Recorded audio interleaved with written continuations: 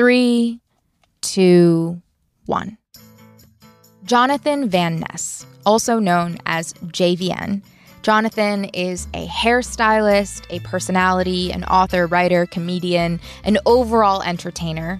You may know Jonathan from Netflix's Queer Eye or Jonathan's podcast and Netflix show, Getting Curious. And that's actually how we met. Jonathan so graciously had me on Getting Curious when I was working on my investigative series, Sold in America, Inside Our Nation's Sex Trade. And it was one of my favorite conversations that I had around my findings and reflections of that investigation. And we really hit it off. I remember at the interview, my mom was there, my sisters were there, and we were all just like really enveloped by the curious questions that Jonathan asked. And shortly after, we found out about each other's mutual love for gymnastics and ice skating. Jonathan so graciously would invite me to their weekly practices, and so I got to channel little Noor and her love for gymnastics and ice skating again. And it was such an amazing little morning tradition that we had right up until the pandemic. So this reunion of this conversation is the first time we're seeing each other since the pandemic.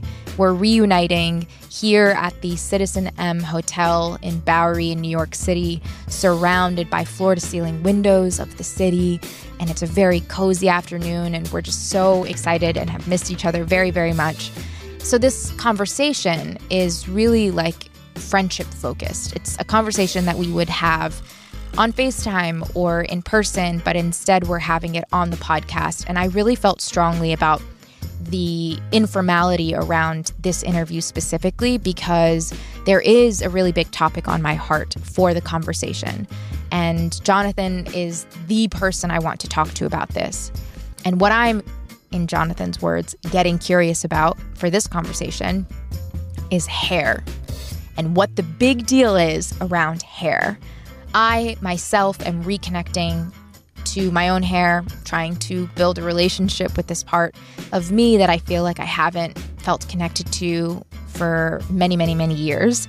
And Jonathan is the person I want to talk to because Jonathan also has recently founded JVN Hair, which is an incredible hair care line. It's actually all I use right now.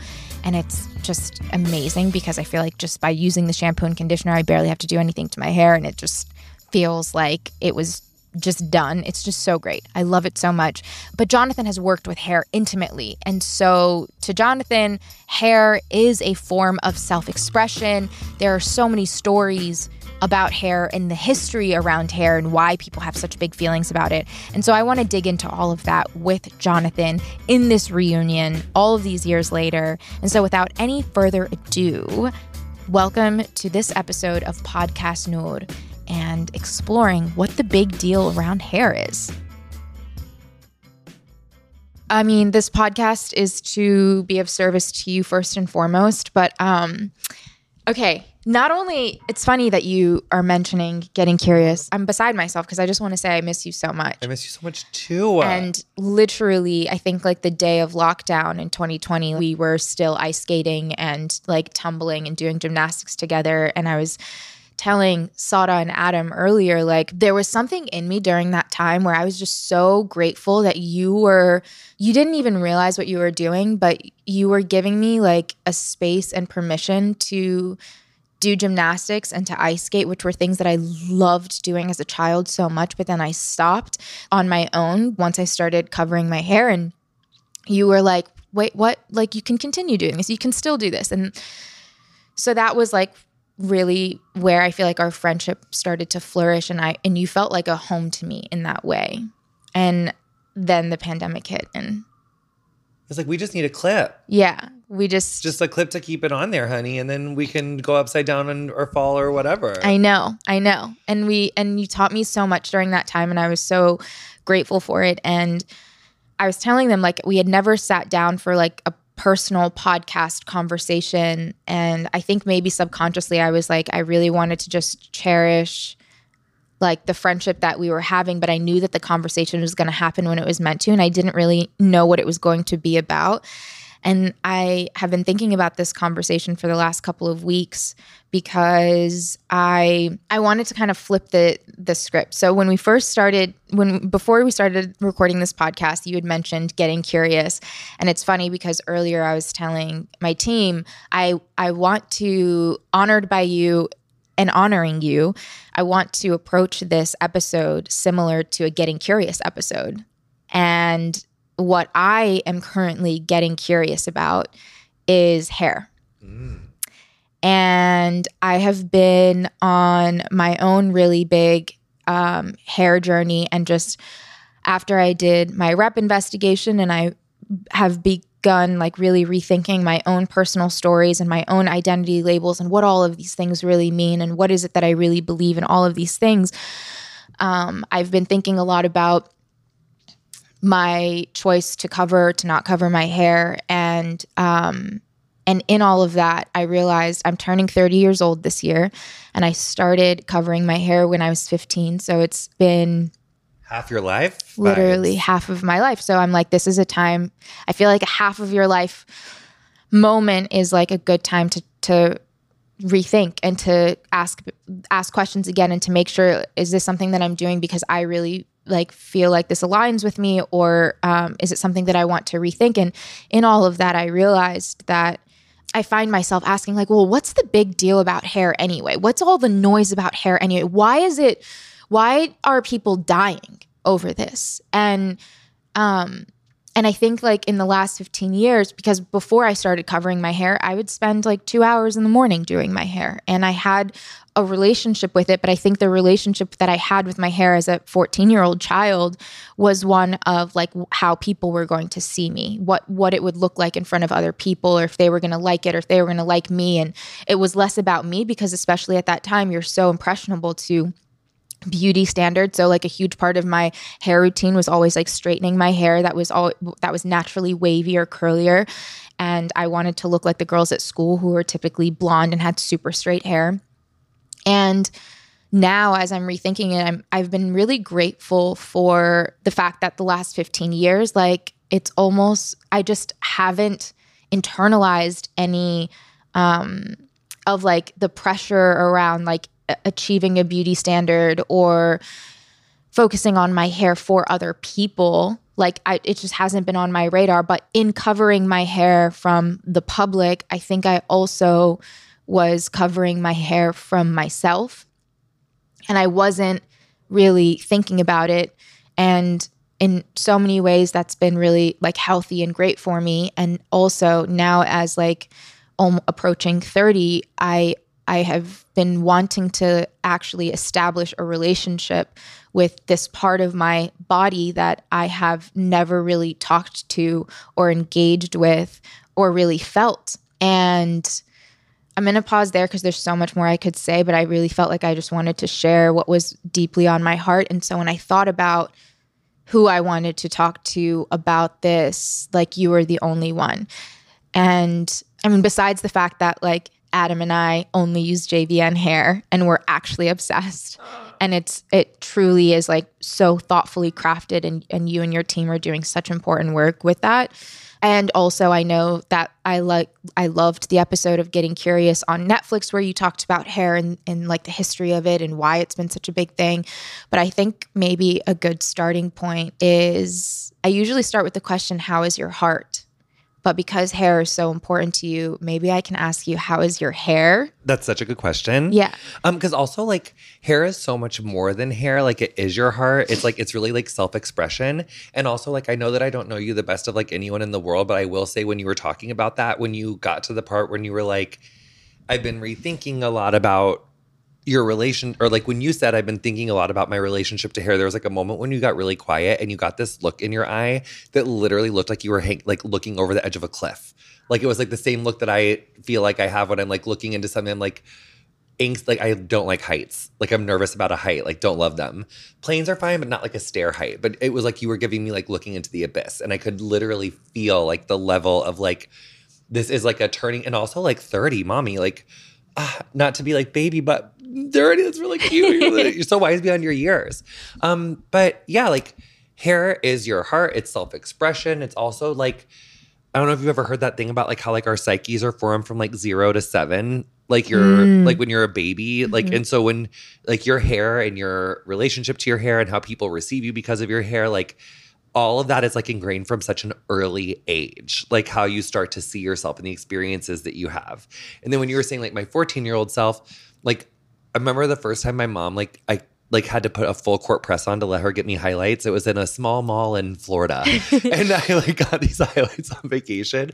And like I was like so excited to go to school because like, oh my God, are people going to notice? Like I really want compliments, which in like when I look back, it's like I wanted validation. Yeah. In any way that I could get it. Yeah. And if my hair was the Avenue or like whatever, like I just wanted the validation.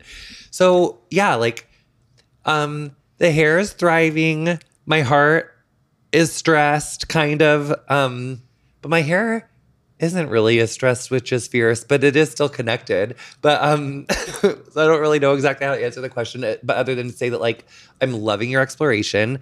I got to interview Moj Madera and Nicolette Mason about it, and like, oh my God, like just and talk about like duality. Like sometimes I feel, and I don't even know if this is duality, but sometimes I feel so overwhelmed by like the attack on like trans people, women, non-binary, just all of the repression and patriarchy. And like here, it's like when I was reading in the news about what was going on in Iran and happening to Iranian women, like like the overwhelm and like the like how like what am I gonna do? Like but then I should also be really transparent in that like my own exploration skyrocketed or really broke open in this most recent Iranian revolution. And that's what I was kind of wondering. Yeah. I mean, I think for me, it was the concept of like a badged and armed morality police really unleashed something in me that like I spent days crying and wailing up in our cabin, and I had to like really understand where this pain was coming from. And it was because I was very familiar with the morality police from like all ends. Like I think that ever since I started covering my hair, like it was always under scrutiny. It was always under like, you're not doing this well enough. Why are you doing this to begin with? Whatever. It was always talked about. And it's wild that this like very personal decision has just always been political and publicized. And it's funny because my brother just sent this like article in our group chat. And I had read this article. It was written about my family exactly 20 years ago. And I read the article for the first time. It was written when I was 9 years old by the Department of Homeland Security. Oh, my God. Yeah. And in the article, there's an actual question that mentions me and my sister's name. And it says, like, will they wear the hijab?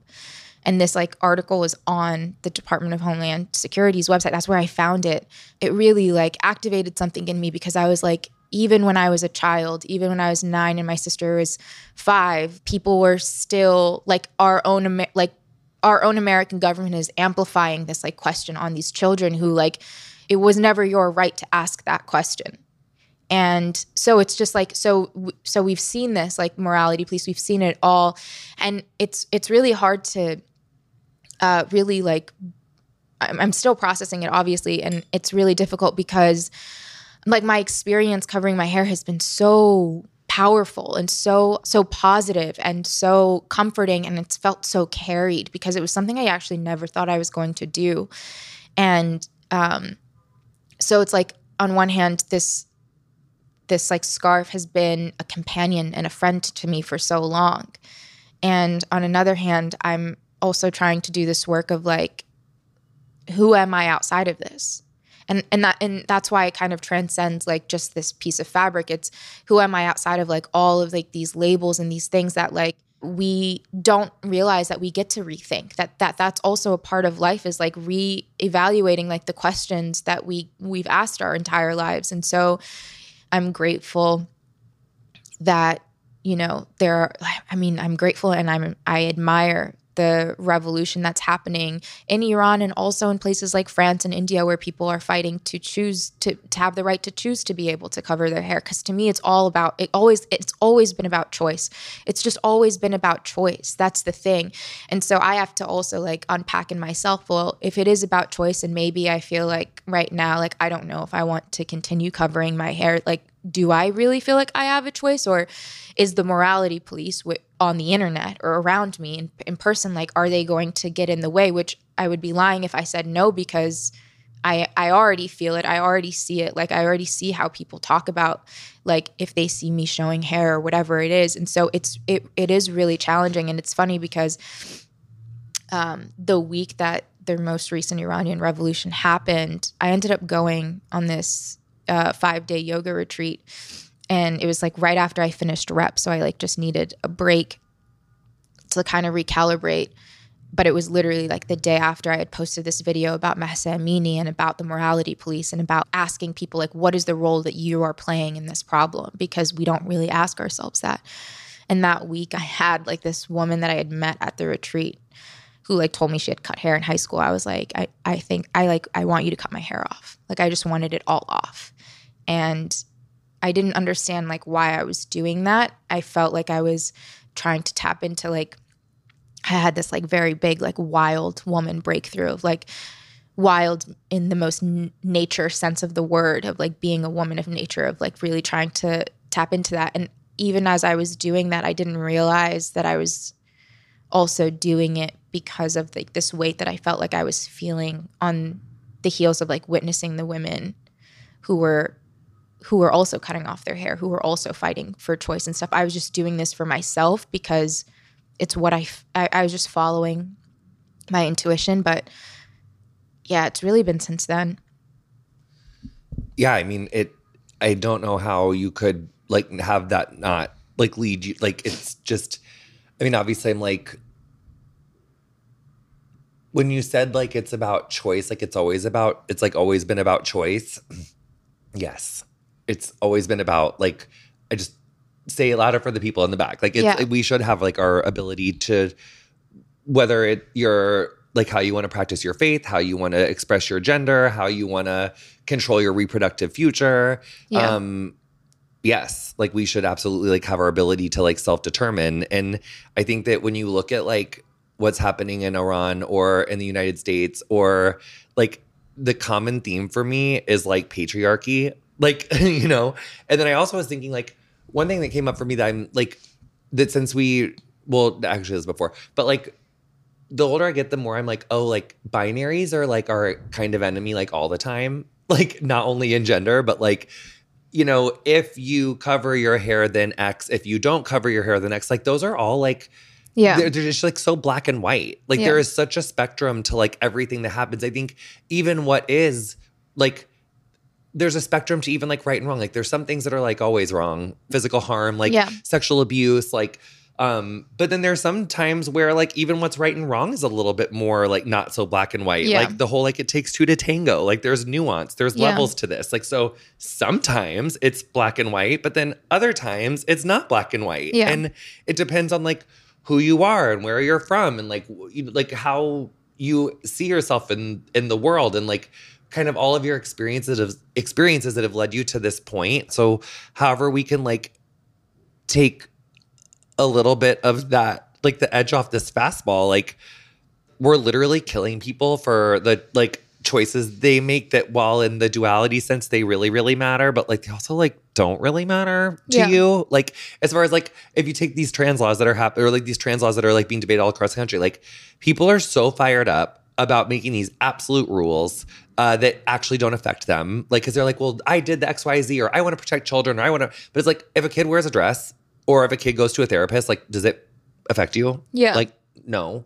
If someone wants to cover their hair or not, like, does it, it's really like this, the idea of what these acts do in society. Yeah. Like transness is seen as a huge threat. Women self-determining in Iran is seen as a huge threat to, in what it shares in common, like the patriarchy or like the ruling party. Yeah. Like, and it's just so silly because it's not silly because people are dying and it's like literally affecting people's lives. So in that sense, it's not silly. But then on the other hand, what is silly is that like, if you just let people be themselves, like the fabric of society is not going to like crumble. Like people said when schools were going to become integrated, that the fabric of society would crumble. When people when interracial marriage became legalized, people said like the fabric of society would crumble. When like people have always said that, yet time carries on and yet people still grow, like things still happen, like the sun still comes up. So like, it just feels like there's this like, things are treated as these like absolute threats.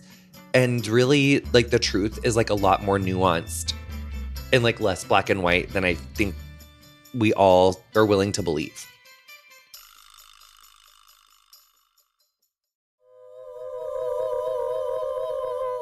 Well, when was the first time you ever felt properly represented in media? Properly represented? I still don't feel properly represented. What are you talking about? Really? Yeah. Hey, I'm Noor Tagore, and I've been telling stories my entire life. I've spent the last few years examining a more personal narrative about how the misrepresentation of Muslims in media has impacted American society. I thought I knew the story because I thought I knew my story. But the more I looked for answers, the more questions I had. So I experimented. I examined one of the most traumatic tragedies in my family's history, a news event that dominated American airwaves in April 1986. During the journey, something extraordinary happened. The stories I thought I knew intimately were still alive. I learned that controlling a narrative instead of being curious about it is exactly the dynamic I was examining to begin with. What I found was a fuller exploration of the ever-evolving story of America.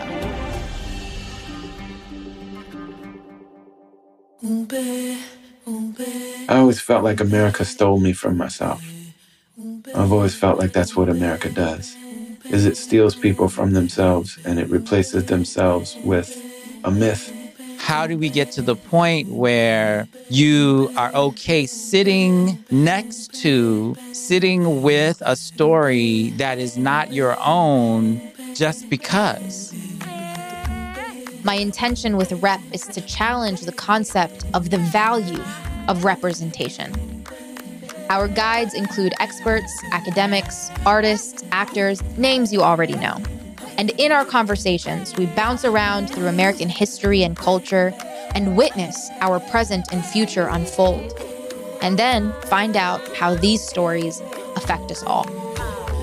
This podcast examines our culture through the lens of 3 Ps: politics, pop culture, and public opinion. Listen to Rep on the iHeartRadio app, Apple Podcasts, or wherever you get your shows. What is the big deal about the dead cells that lay on top of our scalp? Well, a lot of it relates to gender. Yeah. I think. One thing that I've learned a lot in the podcast is like, so obviously like we know Darwin, right? Yeah. Like survival of the fittest. He like did like the whole genus, species, evolution, like that's Darwin. And so that was in the late 1700s, right? He had this first cousin named Francis Galton that we're always talking about on the podcast. Like all fucking roads lead back to Francis Galton. That's what I'm learning. He invented eugenics. Mm-hmm. So eugenics is like essentially what the Nazis used in the final solution. So prior to World War II, you literally had magazines in America that were like Eugenics Weekly. It would be like, who is the prettiest Southern belle? Like, who is the best? Like, so there's positive eugenics, which is like good families breeding with good families. Then there's negative eugenics, which is like, we shouldn't be letting like single parents. We shouldn't be letting like women who've had like 10 kids with 8 different people. Like they should have forced sterilization. Like that is that would be an idea of like negative eugenics or, forced sterilizations were like a huge aspect of negative eugenics. And we even had like state sanctioned forced sterilizations, like all through the history of America. And it wasn't until like forced sterilizations were happening on Native American people, I believe, up like through like the 70s.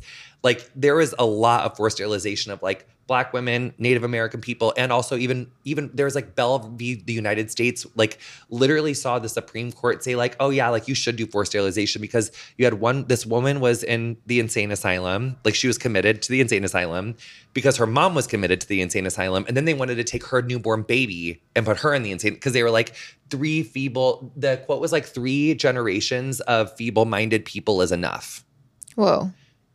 From the United States Supreme Court. Like, so they sided with the state and like these forced sterilizations.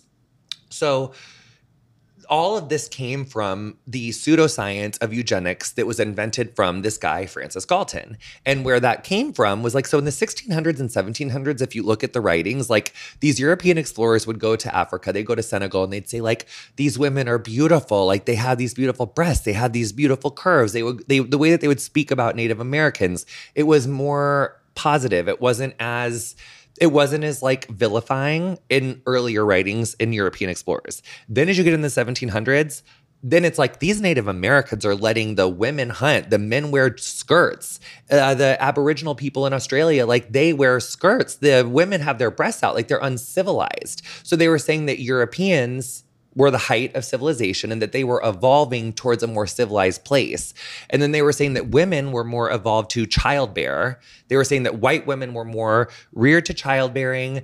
They're not meant to use their brains. Men should be using their brains. Men should be making money. Women don't have the same strength that men have. So they need to like they're our reproducers. So we need to like take it easy on them. Obviously, this isn't true. This is like what, you know, he was saying.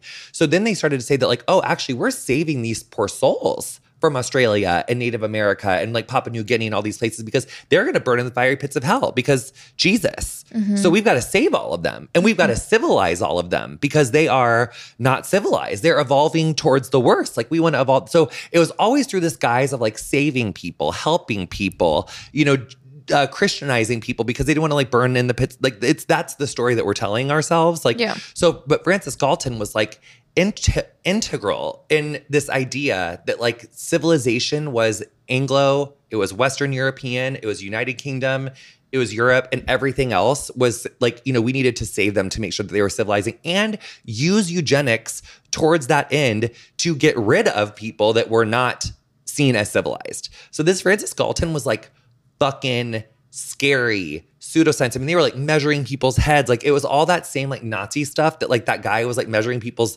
They were using all of this pseudoscience to differentiate, to use racialized differentiations in biology to like separate people. Yeah. And so, and it's same thing with queerness. Like queerness wasn't seen as this, like, I mean, it existed. People kind of would talk, like it was like this, it was like a known thing, but it wasn't necessarily so negatively seen until Francis Galton came along and said, oh, they're like really on the fringes of society, like they're gonna like evolve us off a cliff, like they're really bad. So it was around this time, the turn of the 18th century, like coming into the 18th century, that queerness and transness became really bad.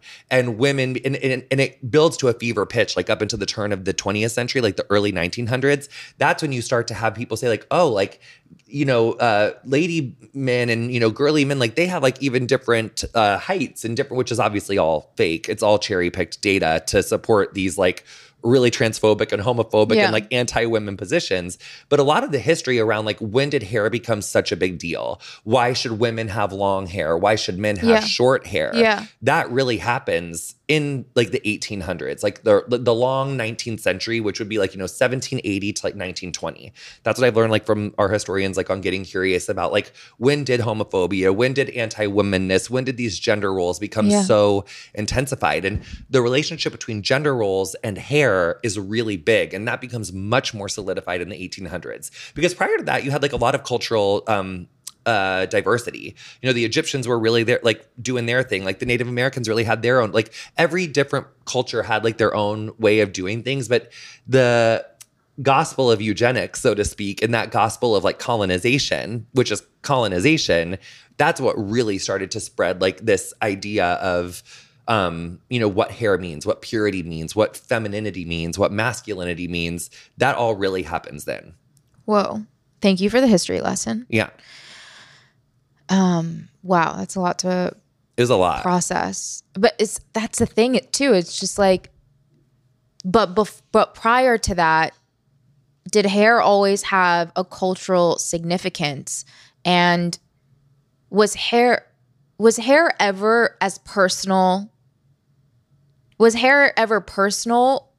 Or was it always like, was there always a factor of it being something for consumption? Not like you're consuming hair or whatever, but like something to be talked about, something to be analyzed, something that represented something bigger than the self. I mean, I think from how I understand, like, I'm like fascinated by like Egyptian hair and like Egyptology. We like got to do a little segment on the Netflix version of that.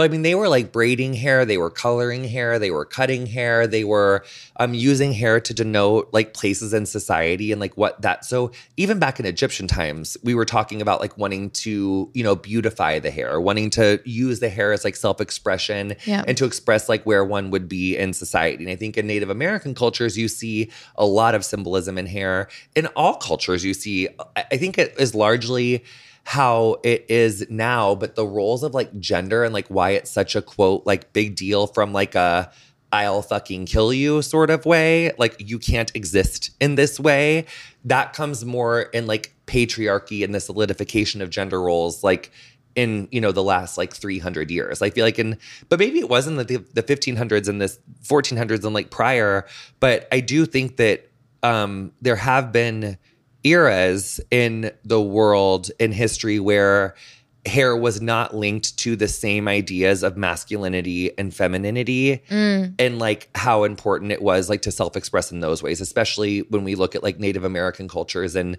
you know, why hair was kept very long or, you know, like the spiritual connection, you know, of hair, which is like really beautiful. Yeah. Hair represents time.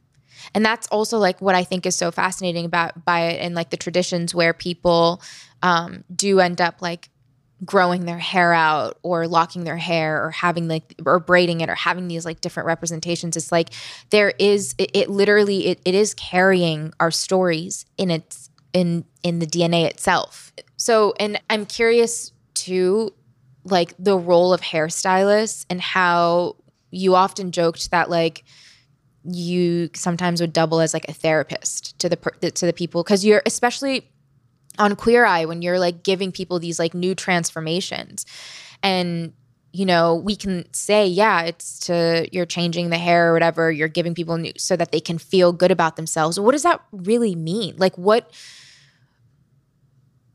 is it? What is it that we're really like? How does hair play a role in our bigger story of who we are in this moment? Well, it's like, it's so hard to like pinpoint that answer because it's like so layered. Yeah. Like part of it is like action driven where you are like, I want to take a risk. I want to try something different. I want to see, or like, I just want to do something different. That's scary. It's taking a risk. You have to seek someone out. You have to save your money. So there's a lot of like confidence building in like identifying something you want, finding a person, asking for help because you got to find someone that can do the thing. Mm-hmm. So it's really vulnerable because you're building confidence, you're taking a chance, and whether or not you end up liking the outcome, like you're literally taking a risk. So you're learning like, what do I like? What do I not like? How do I like to feel? How do I not? So there's the action taking. Yeah. Then like, if you like how the hair turns out or you don't, like that brings up its whole other like list of relationship building exercises that you're going to have with yourself. Like if you really like the hair, like, are you just like all that, you know, or like if you hate it, you're like, oh my God, like like that can, like if you've ever like seen someone who like did something to their hair that they fucking hated and they like can't stop talking about it. It's like just like something that's like, yeah. So that brings up so I think is it the things that led up to it, or was it that you actually, when you looked in the mirror, you're like, oh my God, I love how this turned out. This makes me feel like when I have my hair, you know, certain ways, it makes me feel certain ways, like more, maybe a little more chic, maybe a little bit more like natural, maybe more, and what do those feelings elicit? But that's also like different for everybody. Mm-hmm. Like what is chic to somebody is not chic to somebody else. Mm-hmm. So it's such a like highly individual thing, and hair is such a facet of like self-expression. And sometimes people have just become totally numb to that. Like they're like, it's just like this thing I do. Like I don't really see it as self-expression. I don't really see it as like, it's just like this thing I got to deal with. Yeah. Or they became really frustrated by it a long time ago for whatever reason. Because when they were saving up the money, or they had a hairdresser that didn't get it, or they had a parent that was really critical, or a friend. Like maybe when they tried their highlights, they went to school and everybody made fun of them. And then they were like, I don't ever want to try it again. Yeah. So we all have like or maybe you had a really good reaction to a hair change, so you're more adventurous. But like all that stuff happens when you're like little. Like it's like from your first experiences with like self-expression through hair.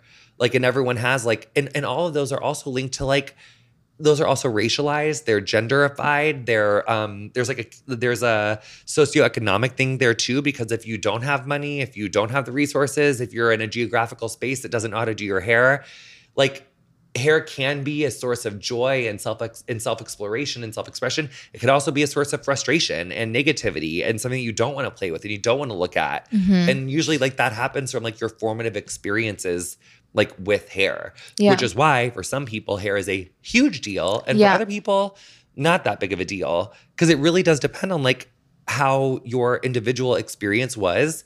Which actually leads into this like other thing that I've been thinking a lot about, which is like the relationship between like individuals and systems.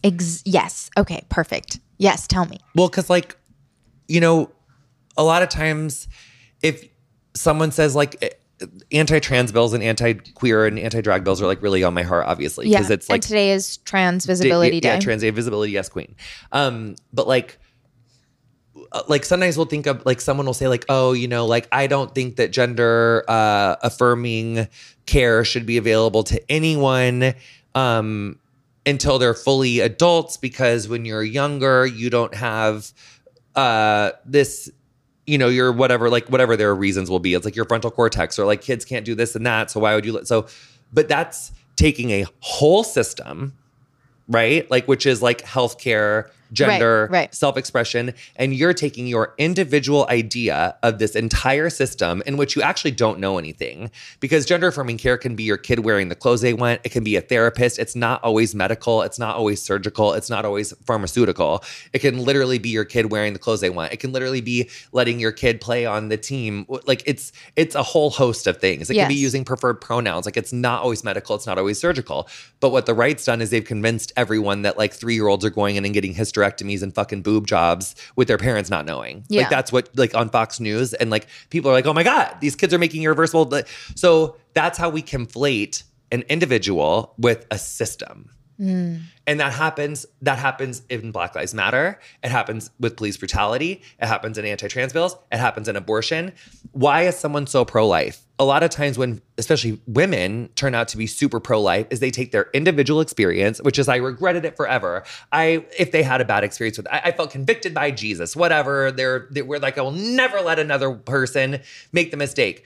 So they're taking their individual experience and they are trying to infuse their individual experience into an entire system, which is what you have like these Christian politicians that are like, well, I don't want you to burn in the pit, whatever it is. Like it's always kind of motivated by like their individual experience and trying to impart that on a system. And what we were saying before is that like it's always been about choice.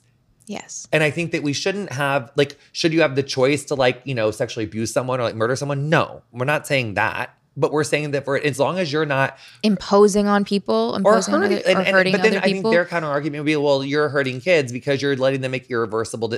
No, they're not making irreversible decisions. Yeah. Like hormone blockers are in fact reversible. Hormone blockers are in fact prescribed to cisgender kids and intersex kids every day of the week, all day long. It's already happening. Yeah. Like if a little girl who's 6 like experiences precocious puberty and starts to develop breasts early or like has an early period, her doctor very often will give her hormone blockers so that she does not start start puberty and continue her periods until she's 12, 13 when other girls do it. That happens all the time. It also happens a lot in athletics. It happens a lot in gymnastics and figure skating, especially in other countries, but it also happens here where little girls will be given puberty blockers so they don't develop hips and breasts as much when they're in their athletic career. It will happen to little boys. If a little boy goes through precocious puberty and he starts, you know, his voice starts to lower, if he starts to get pubes and, you know, his like genitalia grows, they will often prescribe that little boy hormone blockers until the rest of the boys in his grade and, you know, his cohort start to go through those changes as well. Cause you know, they might not want him to stick out. He might like feel, you know, embarrassed or bullied because people are like, oh, you're, you know, whatever, developing early. That happens all the time. And they're completely reversible. What does tend to be a bigger issue is if someone is given hormone blockers and then puberty blockers and then hormones of their like desired gender expression too early, like that can sometimes have implications, but it's also really not happening. Like usually what happens is like they'll give a kid puberty blockers if that kid is still like saying when they're 13, 14, 15, 16, like I am a woman, I do not want, you know, or I'm a man, like whatever their gender expression is. At that point, they will like subside the hormone blockers and then give them or puberty blockers, and then they will give them hormones for their gender expression. Right. But that's not happening when kids are like 6 and Yeah. 7. They just give them puberty blockers. And same thing with like gender reassignment surgeries. They are not happening on children. Like my cousin is a surgeon at a hospital that did gender affirming care. It's been outlawed in that state now. But the youngest top surgery they ever did on someone was 16. And this man had been living life as a boy and a man since they were 3.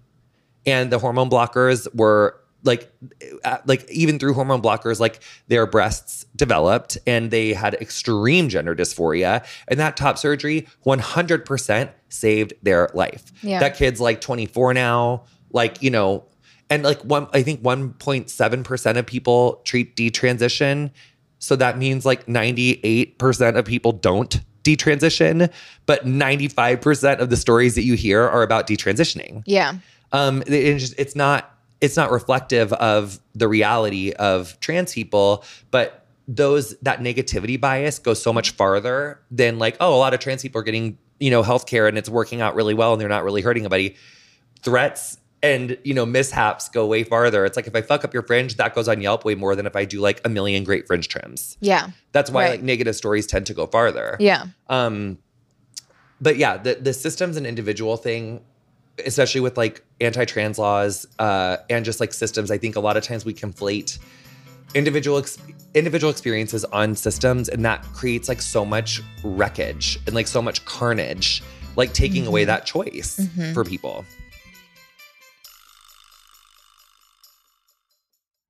Hi, friends. A quick check-in. This show is a production of our storytelling company, At Your Service, also known as AYS. And AYS has a podcast channel. So if you're enjoying this conversation, I think you will also love our investigative podcast, Rep, a story about the stories we tell. We dig into truth, objectivity, and media representation in beautifully cinematic and powerful storytelling.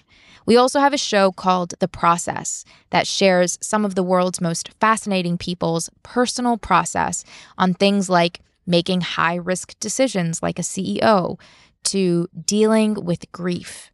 At AYS, we tell stories as a form of service. So if there are stories that you would like us to look into, you can send us your tips or ideas to hello@ays.media.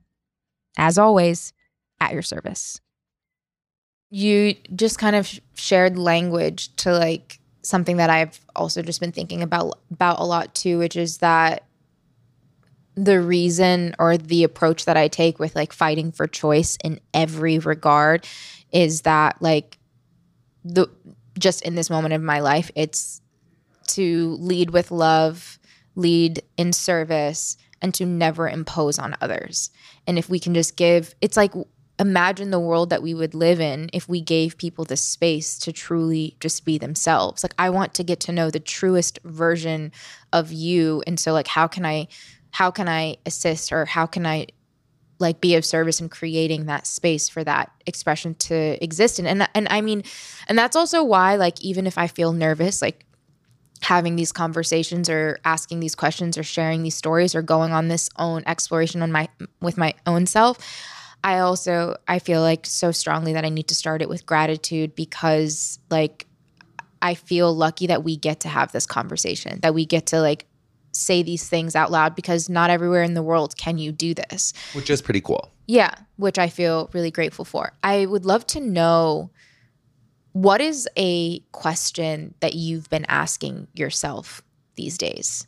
It's like a lot around, like I live in Texas. Yeah. So much stuff happening in Texas. Yeah. I kind of personally think that the future of queer rights is in the South, because it's actually really interesting. But like the majority of queer people live in the South in America.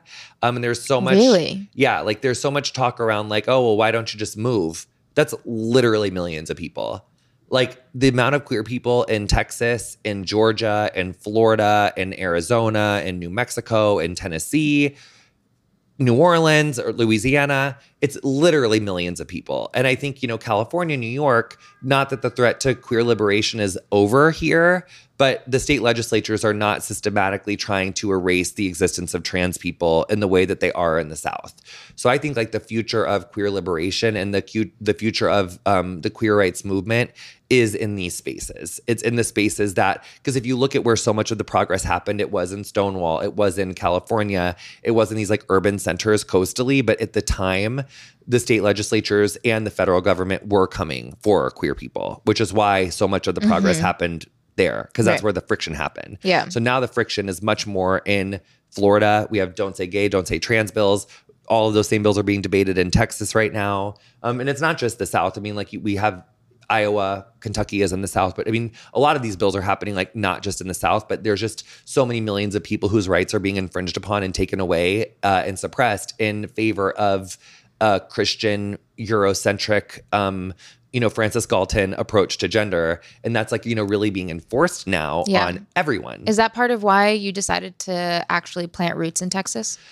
That was more of just like I realized that I was going to probably like tend towards like a nervous breakdown if I stayed in New York City or like LA, like just like I went to Austin for Queer Eye, and then it's so green and it's so calm. And like when I moved to New York, I was like, I never want to drive again. I'd been in LA for 9 years, and I was like, I love like public transport and I love just like walking everywhere.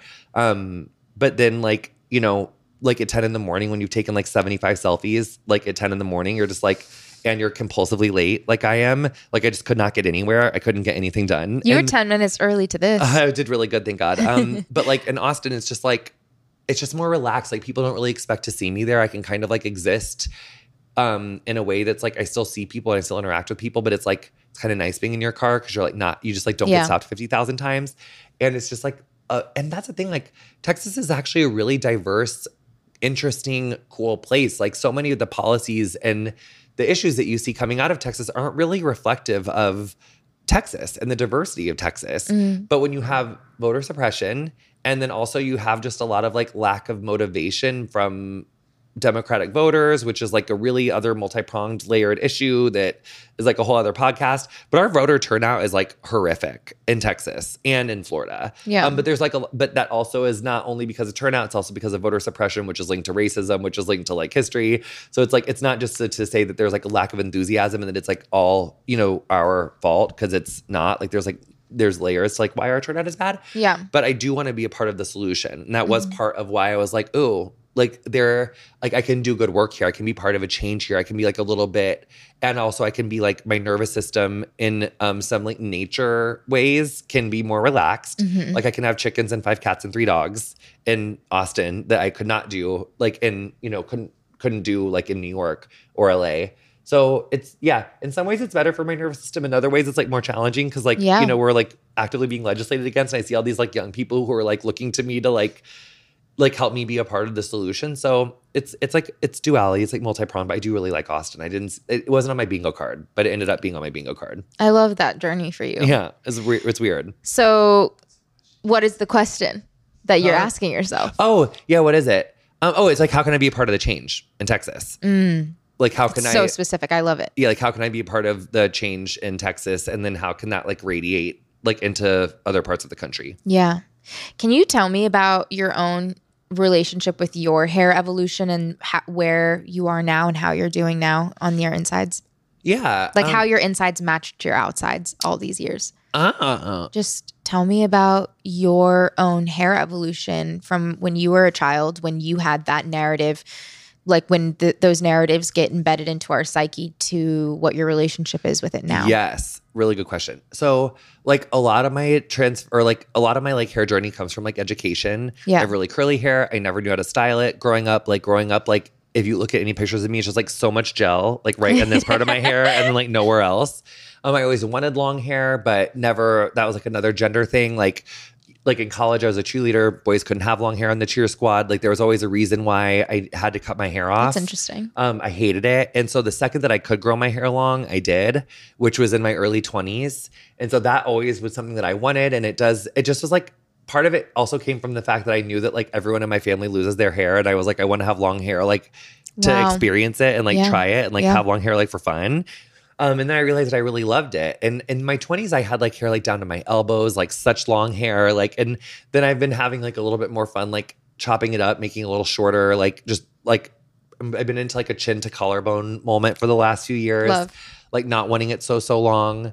But yeah, for me, I feel like when my hair wasn't fun, it's because I didn't know how to do it. Then I learned how to style hair. Then I was like, oh my God, this is so fun. So I feel like really when people don't think that their hair is fun, or like when I didn't think my hair was fun, it's because like I had a lack of education, like a lack of like, I didn't know how to work it. So I feel like, you know, knowing how to play with your hair, knowing how to style it, and then also having the time to do so. Like I learned how to style other people's hair starting in 2005. And I don't think I really got good at doing my own hair until like 2010 or like 11. Really? Yeah, like it took me like 6 years to like figure out like, and that was like literally being in the salon like all the time and styling other people's hair. But it's harder like, you know, like if I could have like cut my head off and like done my hair on a like, you know, in the chair, then yeah, but it's like harder like figuring out how to do the back and like how to style it, like takes a while. And like you're always evolving, like getting better. And I've gotten like better and better and better. I watched every single video on JVN Hair YouTube page. Like after that's my whole years of like, that's like my whole career of like education. Like I know trying to figure out how to get on there. Thorough. Yes. And I also, you know what's something like a sidebar that I'm like really frustrated with? Yeah, tell me. Like just like Jared, our YouTube director who I love so much, he's always like, what's like a quick soundbite? Like what if someone just like doesn't have a lot of time? It's like, you think this shit happens because like you had 5 seconds? Like no one that gets good at their hair got a 5-second soundbite and then fucking figured it out. Yeah. Like, and I also think we need to stop selling ourselves short on like what our attention span is. Like if you look at my podcast, like I think we shouldn't diagnose people from afar, but I think it's pretty safe to say I have a bitchin' case of ADHD. If my ass can stay and learn and go away from a subject and then come back to a subject, so can you. And the stories that we tell ourselves become more ingrained in your brain the more that you say them. So this idea that like, you know, the average American has a short attention span, that I really think came from lazy advertising execs that were like, fuck, I don't want to have to make something that's engaging for 45 seconds. So let's just say that they can't do it. That's not true. You think that people learn to be doctors and people learn to be experts because they have 15-second attention spans? No. Your hair is art. It's science. It's fucking hard. If it was easy, everyone would do it. But like you are able to learn, you are able to gain new skills, just like you are in anything able to do. I feel like you're telling me this into my soul. But you know, it's just so true. Like we are able to learn, we are able to change. You can in fact pay attention for more than 15 seconds. And I think that we need to start challenging ourselves to like stop. Like if easy fixes existed, why the fuck are we here right now? Yeah. Shit just keeps getting harder. So you do gotta like sit down and slow down long enough. Like, because if you want something, you gotta fucking take your goddamn time to learn about it. Yeah. Like, I really want to learn how to make jewelry right now. And then when I go to start, I'm like, I'm gonna have a nervous breakdown. Yeah. Because it's fucking hard. Of course, can you tell me how to make great? Listen how stupid this sounds. Tell me in 15 seconds, like how to make really great jewelry. You know what I'm saying? Yeah. Yeah. So when people say like, what's like one quick tip for I'm like, fuck off with these stupid questions. Yeah. Like, ask more of yourself. Like, let's stop selling ourselves short. Like, let's ask more of ourselves as far as like what our capabilities are. Because I actually do think that we have an ability to like understand and comprehend so much more than what we've been sold. I felt that in this entire conversation. I felt you speaking directly to me as like someone who's just been, you know, trying to figure out how to like, I'm like, I haven't done my hair in 15 years. I haven't really like done anything with it, which means it's incredibly healthy. So healthy. And also, like the other day when I was trying, I was like, I like cried and I was like, wait, which is this so normal. Bad hair day? This is what that means? Like, yeah. Oh, okay, cool. Goes back to like JVN hair videos. And this is like kind of why I'm like bringing it back to this like full circle moment of like, but that's how did this thing that exactly that's how did this thing that was so personal, that's supposed to be so personal, become so publicized and so politicized? And like, why is it so hard?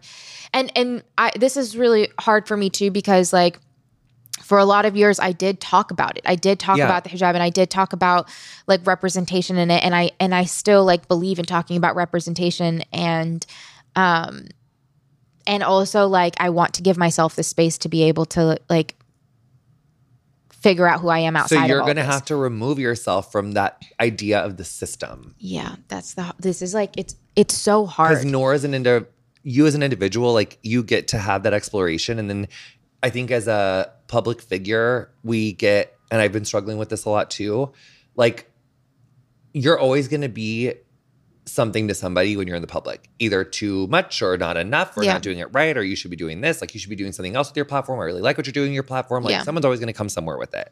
And that's, do you feel that a lot? Oh, of course. And that's the system. Yeah. You know, it's like, how do your actions like impact a system? So do you want to be worried about that? Or because binaries, again, it's not a black and white thing, but like maybe recently you've been like, maybe it's been more like 50-50. Like maybe there's like your 50%, like, you know, what do people think about me? How's this going to impact the system? And the other 50% is maybe like, what does this mean to me individually? Yeah. So maybe right now in this season in your life, it's more of like, you know what? I think I want to be 90% Nor right now and 10% of that. Because you always need to be aware of both. Like I'm not going to go on it's all true. Like that's the thing is like, and this is what's so hard about it too, is like, it's all like the truth and it's all from this place of like deeply, truly caring about all of this. And I think that that's the thing that like the part of the system that we have to kind of just like sometimes put to the side because of like social media and because of the internet, because of media in general and the way people are perceived and reduced to these like quote two-dimensional figures and not full human beings who are going on this evolution. Like I it's funny because I posted a photo in like my beanie and my hair was out and I got so much. It was not great, but I hate those. Yeah, but there are a lot of people who don't cover their hair and who are like messaging me and they're like, you know, I'm saying this in the nice version of it, but basically it was like, I believe in choice and everything, but like if you like have like built your career off of this, then like you don't get a choice. And I was just like, but that like completely defeats the purpose because like all I've been saying all these years is that like I've literally like in Paris on a French television show where like they had never had a woman wearing a hijab. I literally stand by though, like, because I already know what you're gonna say. But like this is really important. Like this is really like you get to be who you are. You get to be who you are. You get to be who you are. You've gone into rural spaces in this country that were so fucking Islamophobic, and literally, you're one of the bravest people I know. You're one of the bravest people that I know. And you have to give yourself some grace because you are a literal Muslim woman in the public eye who's maybe like one of like what, like 5 hijabi wearing women in the country who's like a super public facing figure. Like you can't really name like 5 other of you that are like where you are in your career. So the amount of pressure of your individual that's getting transposed on this system right now is so intense. And so like backing off a little bit, even on yourself, on like being on this exploration and being on this journey, like you need to be on that exploration, that journey, like not whatever. I almost like, you know what Alok told me once, and I have had my DMs off ever since. Like I turned the fuck off of my DMs. Like you don't get access to me like that. Because it's too much. Like the feedback and people who don't know your heart, people that don't know your whole story, there will be people in your Instagram that may see that picture that you posted and like they don't know that you went to fucking like Iowa and Texas and were speaking in schools. Like they don't know that you were in France like fighting for women to be, I mean, the Islamophobia in France, I mean, they passed a fucking law that says that like women cannot wear niqab, cannot wear hijab, like cannot self-express. Like you have not built your career off the hijab. You've built your career off of advocacy and being who you are and being of service. So even like having someone like take away like your narrative is like so like being able to recognize like what that is and then taking a little bit off of the fastball and then like creating some boundaries. You need some boundaries. Turn the DMs off. They can't have access, especially when you're in this like vulnerable journey of like deciding like how you want to, like what you want to do. But it is kind of reminding me of like, I've been having this talk with myself too. Like I am an example of a non-binary trans person in the public eye. When there is oppression happening against a community and you are one of those communities and you're also thriving and like you'll be under more scrutiny. Like because of misogyny and because we're both femme, like you're like there could be like a Muslim man or like a gay man that could say all the things that we say and have all the success that we have and they're not going to have any of the scrutiny. I know. Like they're allowed to do it, they're allowed to say it and they don't have to explain. And then that's actually why I cut you off because I was like, "Oh, you're explaining yourself." And you don't have to explain yourself. You do not have to explain yourself. And the voice in you that says, oh, I need to explain like why I'm on this personal journey and like why I maybe want to wear it, maybe why I don't, like that's literally the patriarchy. That is you reacting to. Yeah. And that's all patriarchy that people learned when they were like little. So like giving them the compassion for like when they're judging you and stuff, not your business. And it's a lot easier said than done. Yeah. But like I used to be addicted, like when we were figure skating and gymnastics all the time, I was going through such this phase of like, I used to name search myself on Twitter.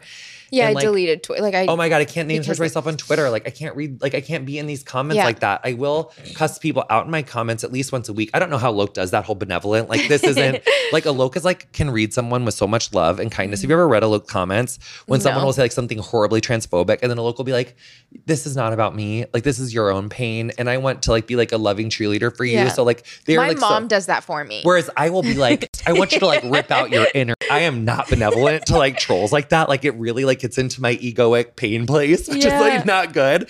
But it's like I gotta not read these comments, honey. So you just gotta keep on your path. Not to like give you like such hardcore advice, but like no, thank you. I literally, this is like, because it is like a thing. I've just seen like a level of like anxiety and pain in your eyes that I've never seen, which tells me that your nervous system is taxed. It tells me that your window of tolerance, like, do you know what a window of tolerance is? Like normally, you know, we live in our, like if this is your bottom and this is your top, you know, normally you live in here. But because of like the persecution of women, Islamophobia, what's going on in Iran, the fact that you're a public facing figure, like you're probably not living in this part of your window of tolerance. You're probably like living like right here, like right next to the top. So when something happens, you can like spike above your window of tolerance. And so it just feels like a lot more like, and that's the pressure that I'm alluding to of like, if you could, like, it's hard to divorce yourself from everything that's going on in the world, but also like giving yourself enough like space to be your own human and like express your own humanity and your own journey. Because maybe it's a you want to not wear and then you want to put it, I don't know. I can't tell you what you want to be. But it's also like why I keep coming back to this thought of like maybe the radical thing to do also. When you're like talking about like, see, you're explaining yourself again. I try to be conscious of that. And even then I didn't catch it. And what I keep coming back to is like, maybe the radical thing to do is to not feel like I have to explain this or to talk about it until I'm ready and I've processed it and I've gone through it. Because when I did first start covering my hair when I was 15, it was very like shortly after that like I kind of just got thrown into more of like this public space. And so, and that a lot of that carried me because I was surrounded by so much positivity and support and stuff. And so it helped me cultivate this beautiful relationship that I have with the hijab. And now also I'm just like, oh, maybe this is like the opportunity where I can actually like go on this journey and show myself what it looks like for this to be something personal. Like this, like we talk about so much how like this, the choice to cover or not to cover is so personal, but like, what does that look like in practice? And so maybe this is like the radical thing to do is like to actually not feel like I have to explain every step of the way. And I can have these intimate conversations with a close friend of mine. And this can be like the extent of like what I feel like I want to share until I feel ready to do so further when it is time. But like, I know that the last several months have been extremely challenging on like just my spirit and my insides with all of this. But I also like sometimes in the moments of like this, I know that I will look back at this fondly and I know I'll be like grateful for this because this has all made me feel stronger. And like, I have to like, even as we're having these conversations and as things are being said between us, I like keep thinking like there's like a buzzing almost in my head of like, oh my gosh, like is somebody gonna like cut this, like, take this out of context, do whatever, blah, blah, blah, all this stuff and say this. And I'm just like, no, you know what? Like, the entire story is right here if you choose to listen to the whole thing, if you choose to like give yourself the full context of the conversation. And after you listen to the conversation,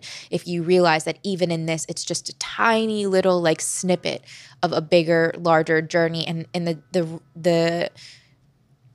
the reason we're sharing this isn't so that you can go and like, so that a listener can go and like scrutinize it and pick it apart. It's so that like maybe it made you uncomfortable. Maybe it inspired some questions in you. Maybe. But it's because like I really do believe that like telling the truth on yourself is a form of service. And if we can continue to be open and we can continue to show people what it looks like to ask these questions out loud and to give ourselves and each other grace to show up as exactly who you are, then like maybe people will be able to honor themselves in that way, because those same people who are saying whatever they're saying to us, like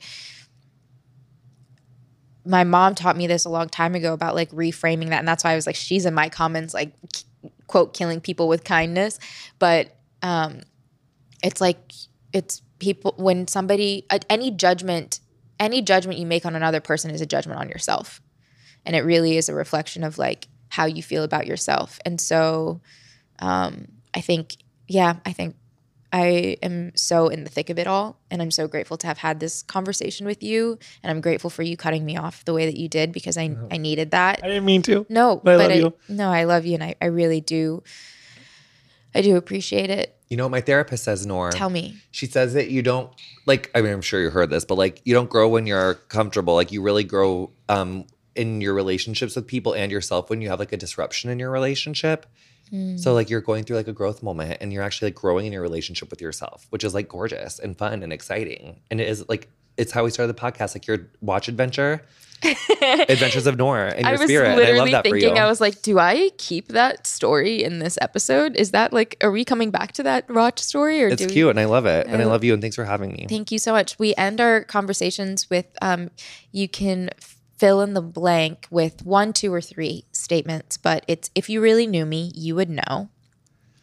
That figure skating and gymnastics are the best sports. We know that. Yeah. So that's the first. Yeah, that. Okay. Tell me another one, because I knew that about you. Oh, okay. If you really knew me. If you really knew me. You would know. That binaries are bad. The binaries are not, which is a binary to itself. That binaries are to be scrutinized. If you really knew me, the binaries are to be scrutinized. And if you really knew me, you would know that off-year election cycles are often the most important years for us to make inroads with people, which is actually the hardest time because there's so much like icky legislation right now. So this is actually the time to like pedal your bike towards a solution. Mm-hmm. Those weren't really about you, but they are about what you stand for and your message. And I love that. I love if you really knew me, if you really knew Jonathan, you would also know that Jonathan is in his gardening era. Yeah, I'm in my gardening era. And I don't know. When you've written a book about your survival of sex abuse, work like being a sex worker, being HIV positive, it's like hard to like do a surprising.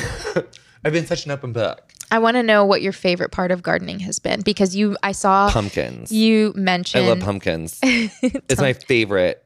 You've been growing pumpkins? Yeah. I love it. Really, not this season yet, obviously, but the last 3 years. And like, I really love pumpkins. Jonathan Van Ness, y'all. A gardener, a writer, storyteller, a pumpkin mother, a cat mother, a dog mother now, and a hairstylist sometimes. And a hot slut. I love you. I love you too. Podcast Noor is an AYS production.